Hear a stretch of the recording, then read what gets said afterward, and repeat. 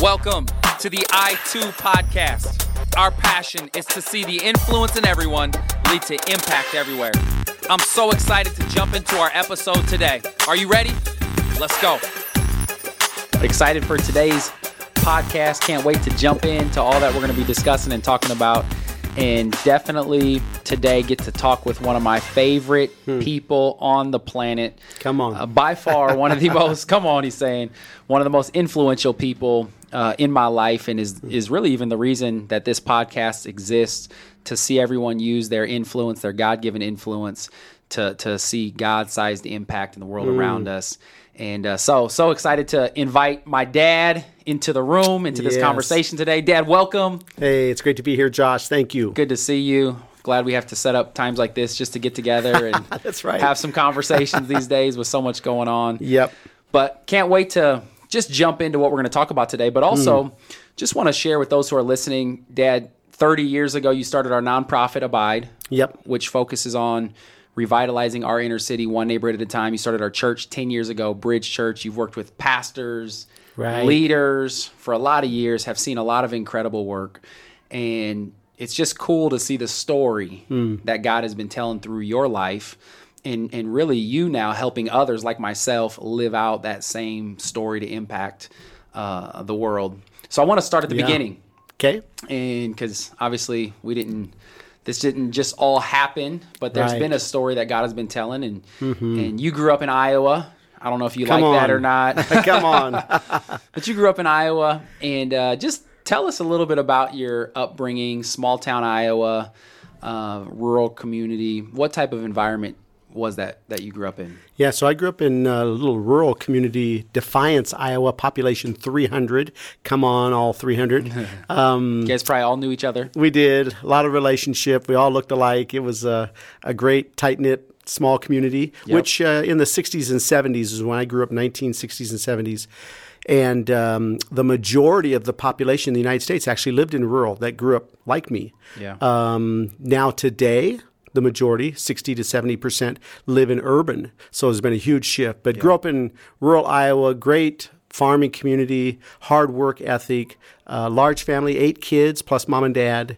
Always attended church, always was there working together with other people in the community. 8 kids. Where did you fall in that lineup? So I'm number 5. Number 5. Kind of in the middle, yep. Okay.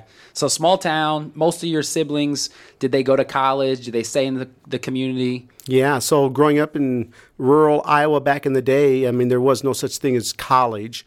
Your expectation was to get through high school so you could read and write and do the basics and get a job, get married, and raise a family. And that's what my family really believed in. So education was not part of our life. So out of 8 kids, I am the only one that went on to college. Wow. And it was because of sports that got me there initially.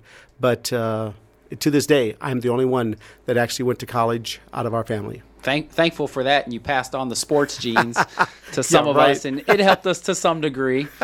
But you grew up rural town, kind of sports took you out. Yep. Talk to me about just the faith side of things. You guys were part of going to church, Catholic church, but what did faith how did that play a role in your life growing up? Yeah, no, it was a big part of our life. I mean, the Bible talks about in Romans 2 that even the very things of creation communicate God. And so when you're in rural communities, not around man-made structures, not around like a concrete environment, you see creation. And so there was a God-fearingness in our family especially and in our whole community. Yeah. So church attendance was consistent regularly. I went to parochial school, Catholic school, all the way through 8th grade. And God was very important. Had wonderful experiences growing up where God was very important and part of our lives. Yep. So you go to college. Obviously, you go there on a basketball scholarship. You start to get involved. I'm sure you got engaged in all the faith-based Christian community on your college campus. Is that what happened? Hey, I was a typical college student that got to college, and before you knew it, I was engaged with all the fraternities. I became the president of our fraternity, the party scene, the fun scene, with the sports team. We were on the same floor on campus and had a lot of fun. But I did recognize something. Again, if you can imagine a couple of years of just really getting involved, I realized that the faith that I really was carrying was my parents. I had not taken ownership of it. And so by the time I got to college, I had stopped going to church. Yep. And so you're in college, you're having fun, you're exploring, but then you have a pretty radical experience. Yeah. Something happens with your family, your sister. God really uses it to get your attention. Talk about that point in your life. Yeah, I think it was about my junior year in college, where obviously I had been a part of the party life. I had received certain accolades. I was doing well in sports, had all the friendship. But I remember waking up with hangovers after getting drunk the night before and thinking to myself, man, there's got to be more to life. And it was during that time as well, my junior year, where my sister, age 27, died of cancer. And that really scared me. I remember going to the funeral and just thinking about what's beyond death. And I didn't know how to handle death. And so it was during that time that God really started getting my attention. You also talk about, I remember a story of one of your brothers who had an encounter, and God got a hold of his life, and his life started to change. And you go to visit him and to stay with him. Yeah. Tell us that story. Yeah. So a brother who's my older brother, he's child number 4, but older brother. He was in the party scene just like I was, but he was in the city, Omaha, living his life. And all of a sudden, he had an encounter with Christ that changed him. He started talking about Jesus. I didn't quite know what he was meaning, but he started going to church all the time, reading his Bible, and I saw his life change. He had a hope. He had a sense of fulfillment that was pretty attractive to me, but I didn't quite understand it. Yep. And so it was during the death of my sister that I just started asking questions. And then, sure enough, over the summer, would actually spend time with him. And so it was through him that he invited me to this new church that he was going to. And it was there that I began to hear from the Bible in ways that I'd never heard before. Did you have a point in time during this season as you're exploring and God is showing you some things where you had to come to a point where you made a decision? Yeah. And really not just put faith as something that was important to you, but really make Jesus and faith central to your life. That's exactly the way I put it. I had never really taken ownership of my own faith. Yep. My parents loved me. They did the best for me. But it was obvious that God and faith was maybe one important things in my life, but not the central thing in my life. And the more I was around my brother, the more I went to this church and heard the pastor share about having a personal relationship with Jesus. That was a radical concept because God was somewhere up in the sky. Right. I knew he existed. I knew he created everything. He was up there. I was down here. But to actually have an encounter, an experience where I would surrender complete control of my life and allow him to come and live inside of me and run my life. I mean, when I made that decision, I experienced Jesus in a way that I had never experienced him before. And it radically changed my life. Yep. I tell people it was almost like putting a new sign around my neck under new management. Yeah. All of a sudden, going from God being important to God being central, where I'd build my entire life around him and his plans for my life instead of my plans for my life, that was radical. So good. The Bible talks about the fruits of the Spirit. Yeah. And how our life starts to bear different fruit when Jesus is at the center of our lives. How did your life look differently? What were some of the things that started to change immediately? What were some of the things that maybe people started to see you and started to say, man, there's something different about the way he's living his life today? Yeah. Well, it starts with the motivation of your heart. Yeah. And I know at the motivation of my heart, all of a sudden, I move from these are the plans I have for my life to what does God want for my life? And to begin to read the Bible, that was another huge shift. I mean, I had read the Bible periodically, once in a while, mostly listened to other people talk about it, but actually I desired to read the Bible. And sure enough, that's what it says in 1 Peter 2:2. As newborn babes desire the sincere milk of God's Word. Yep. And sure enough, I just started devouring the Word. And so it was interesting, but as I went back to college, everybody around me called me this Jesus freak. I didn't know what that meant because I hadn't heard that language. But I knew I'd fallen in love with Jesus, and I wanted to tell everybody. Wow. And so when I went back to college, I'm leading all these Bible studies. I didn't know there was an Old Testament and New Testament. I just know I'd met Jesus, and he did something powerful in my life. Yep. It's so funny, just looking back over the different iterations in communication of Christianity. Yeah. The term Jesus freak, I mean, I remember when that was a big deal. Right. And we look down upon it probably today because it comes off very strong. But it represented something. I mean, you had a reputation for somebody who had encountered Jesus. Yep. and it made you look like a freak to some people on the outside. That's right. Yeah. We're obviously passionate about making a difference. Yes. And a life that is about impact. God gives us influence so that we can impact the world. Right. But I think it's so huge, and we spent time talking about your story leading up to really your personal encounter with Jesus. Yep.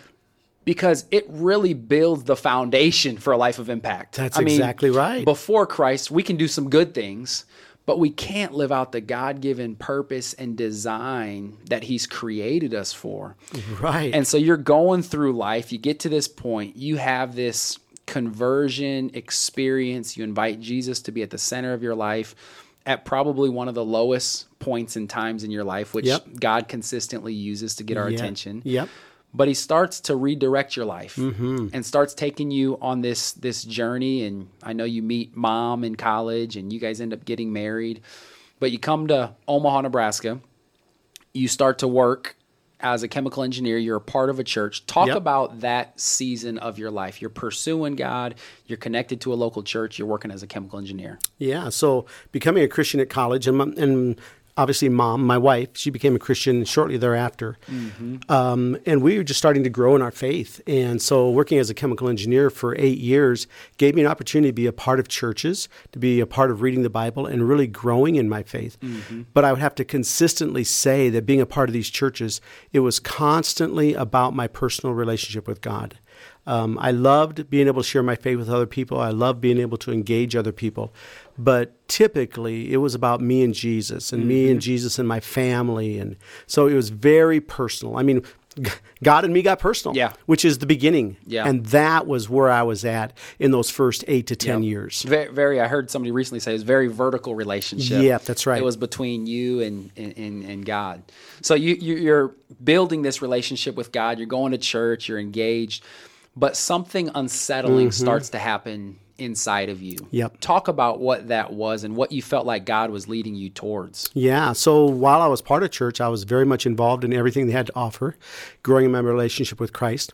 But I just felt like there was more. I felt like I needed to do something. Today, I would say I felt like I needed to change the world. I didn't have that language back then, but I wanted to do something other than just have a job, raise a family, go to church. I knew there was more, and God obviously started stirring our hearts to the degree where we got to the place where we thought we'd be missionaries overseas. And so we had sold our houses and sold everything, getting ready for that next step. Yeah, so you're getting ready. God is speaking to you guys. You're getting ready to take the next step. I know there's so many people in a similar season or a similar situation. They know there's more than just going to church and just the life that they're living. As you started to explore the next steps, what did that process look like for you? Who were people you talked to? What were some of the prayers, maybe scriptures that God showed you or things that really helped you through that season? Yeah, in the season of selling all and in the season of getting ready to actually take that step, I obviously talked to my pastor several times. And to be honest, my pastor didn't quite know what to do with me. He definitely understood where I was coming from.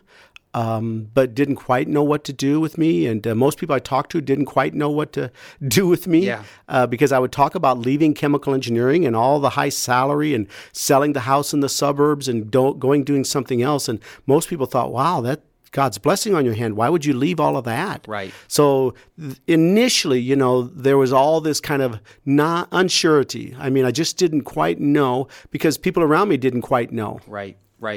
So you're doing this, though. You're pursuing it. You feel like God's calling you. And then, I mean, you really you get to a point where it's like, now or never. Yeah, you jump. You got to jump. You've got to go all in. Where did you jump to? Yeah. What doors did God open up? And just how did that part of the process unfold? Right. I think jumping is a good analogy because the truth is when you jump, you don't fully know what's going on, right? So like in our case, we thought we were going to be missionaries overseas. I applied to 5 mission organizations. Every one of them rejected us. Yeah. We sold our house and we had to move somewhere and there was no house in the suburbs to rent to us because we were only going to be there a short time and we had 5 little children. So most people didn't want to rent to us. An abandoned house full of roaches and rats became available in the inner city here in Omaha that I could move in for free if I wanted to. Yeah, my wife and I said, yeah, right, we are not doing that. And yet, 2 months later, that's exactly where God moved us. Yeah, here talking with my dad and just hearing his story on how God started to use his influence to impact the world around him. One thing I didn't mention earlier is that Dad's also an author and has written several books, one of them Out of the Seats, Into the Streets. One of the chapters in that book is titled Roaches and Rats. That's right. And really describes the journey that God took you on. Also, author of the book Church Different, Doing Church Different, and really the heart to see the church be a part of change in the world around us. And so talking about your journey, you get to this place of unsettling. I love that we talked about you just have to jump. Because I know there's so many people I talk to that are waiting for that perfect picture. Right. And waiting for God to give them that strategic plan. And in our culture and in our world, you don't make decisions without the strategic plan. Right. Without having everything planned out. That's right. But in faith is being sure of what we hope for and certain of what we can't see. Right. So we do sometimes have to jump into the unknown. And so you guys get to a place, you jump into the unknown. You move to North Omaha, the place that at one point in time you and Mom discussed that was the place you didn't want to move into. That's right. Because it was full of crime and violence and chaos. And God moves you there. You're obedient. You jump in. What did the first month, 2 months in that community look like for you? Well, the first 6 months was revolutionary to our lives, to our faith. So we moved into this community that we were very fearful to live in. And in the course of the first 6 months, we had all these encounters where we met individuals that were going to commit suicide. I heard my first gunshots in that community, dialed 911 for the very first time in my life. I opened the door to let a young lady run in because her boyfriend was chasing her with a knife to kill her. I mean, all of these circumstances. Stuff you experienced like in rural Iowa, right? Oh, my goodness. Your chemical engineer background prepared you for all this, right? Right. Yeah, exactly. And so all these encounters began to show me a brokenness in the world that I just had not realized. I mean, to be honest, when I was in the suburbs previously, if something happened in this community, I would just kind of roll over in bed and say, oh, those people, if they would just do something different, they wouldn't have all these problems. And now I'm living in this community, and I'm meeting these people firsthand. And God uses these people to break me. I tell people all the time, if I ever moved into the inner city to transform the brokenness of the inner city, what a joke, is because the brokenness of the inner city transformed me. Which is so, again, countercultural, because we think our calling is going to be consistent with who we are, and we're going to give something to the world, which God, I do believe, empowers us, gives us influence so that we can give and so we can make a difference. But part of our calling is because of not only what God wants to do through us, but what he wants to do in us. Yeah. And so you get there those 6 months, you have all these experiences. Now it's been 30 years of living in this community. Talk about just that process of even 30 years. And I know there's been points, again, you talk about this in your book, Out of the Seats, Into the Streets, but points where you wanted to stop. Yeah. And points where it was so tough. You almost ask God, is this you? Is this me? I mean, why would you call me to a place that's so broken and so difficult, so challenging? Talk about that. Well, I can reference it in the early on days when I got next to this brokenness, and this brokenness broke me. I realized something powerful in our Christian journey, that Christianity really has two parts. Kind of like breathing, you inhale and you exhale, right? But Christianity has two parts, and I'd only experienced one part, and that's where I had this personal relationship with Jesus because I had invited him into my heart, right? All of a sudden, by being around this brokenness, I sensed that Jesus was inviting me into his heart, that I would go from a personal relationship to a purposeful relationship. And I began to see brokenness around me, and now I began to recognize that God wanted to use me to make a difference in the lives of people around me. So good. It's so good. Sometimes we stop at the inviting Jesus into our heart. Right. And it just stays personal. And we really believe God's got a purpose for us, but that purpose involves us stepping out and it not just being about me and Jesus, but it being about what Jesus wants to do through me for the world. Yep, that's exactly right. I remember for years I thought in just understanding my calling that there would be a level of comfort because I would be doing what I was gifted and wired and created to do. And you look through Scripture, and Jesus never said it was going to be easy. Right. He didn't say your calling was going to be comfortable. I mean, Jesus going to the cross. Yep. He says 3 times, if this cup can pass from me, let it pass from me. But I love that. I want your will to be done, not That's my exactly will. right. Yeah. And that's the prayer of all of us who want our lives to matter and live for something greater than just ourselves. Yep. Amen. I love the power too of just proximity. Mm-hmm. And when you get close to the brokenness in your city, in our city, in the world, God uses it to break our hearts. Yep, he does. And sometimes that brokenness creates fear to where we don't want to get close to it. Yep. Or sometimes we're waiting for God to tell us where to go. But there's something powerful about just finding the brokenness, getting next to it, and allowing it to speak to us. Yeah. Talk about that. Well, it's so interesting because if we're not careful, and this was my journey for the first 10 years, Christianity was about being nice and good, right? And this idea of getting better. I'm getting better. I'm growing in my faith. I guess we have to ask ourselves, what does that really mean, right? I've come to realize that it's not about getting better. It's about getting different. That when Jesus changes you, he can use you to change the world. Yeah. That's a radical concept. Yep. And that's what happened to me. It was this idea that I wasn't just getting better. I was placing myself in unfamiliar positions and places where Jesus had to show up, or otherwise I was in trouble, right? Yeah. And when you do that, that's where faith Your prayer really life steps goes in. to the next level. Yeah, exactly. I tell people all the time, I said, I'd prayed all the time. I taught on prayer, I preached on prayer. But when I got in some of these circumstances where my life was on the line, I really learned how to pray.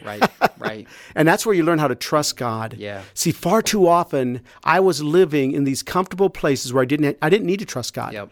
I had a good paycheck because I was a good engineer. I had a nice house, nice family, but when I all of a sudden moved into a place where I got next to brokenness, got into positions of discomfort, where Jesus had to show up, I'm telling you what, number one, he does show up. But number two, in showing up, he changes us. And that's powerful. So good. If you're listening here, talking to my dad, Ron Doetzler, author, leader, father of 14, 17 grandchildren and counting, amazing man.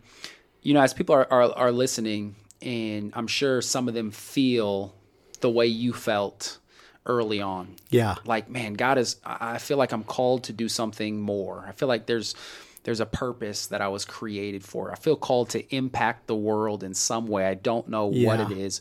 What would you encourage them to do as a next step? Yeah. I think a couple things come to my mind. Number one, without taking too much time, we often talk about faith being nonsense. Yeah. It's a whole different world. We've been taught to make sense of the world through our 5 basic senses, right? Sense of smell, touch, taste, sight, hearing. Faith is not one of those, so it's a nonsense. And in light of that, we have to learn this new language in talking with God. It's through the language of faith and hope and love, right?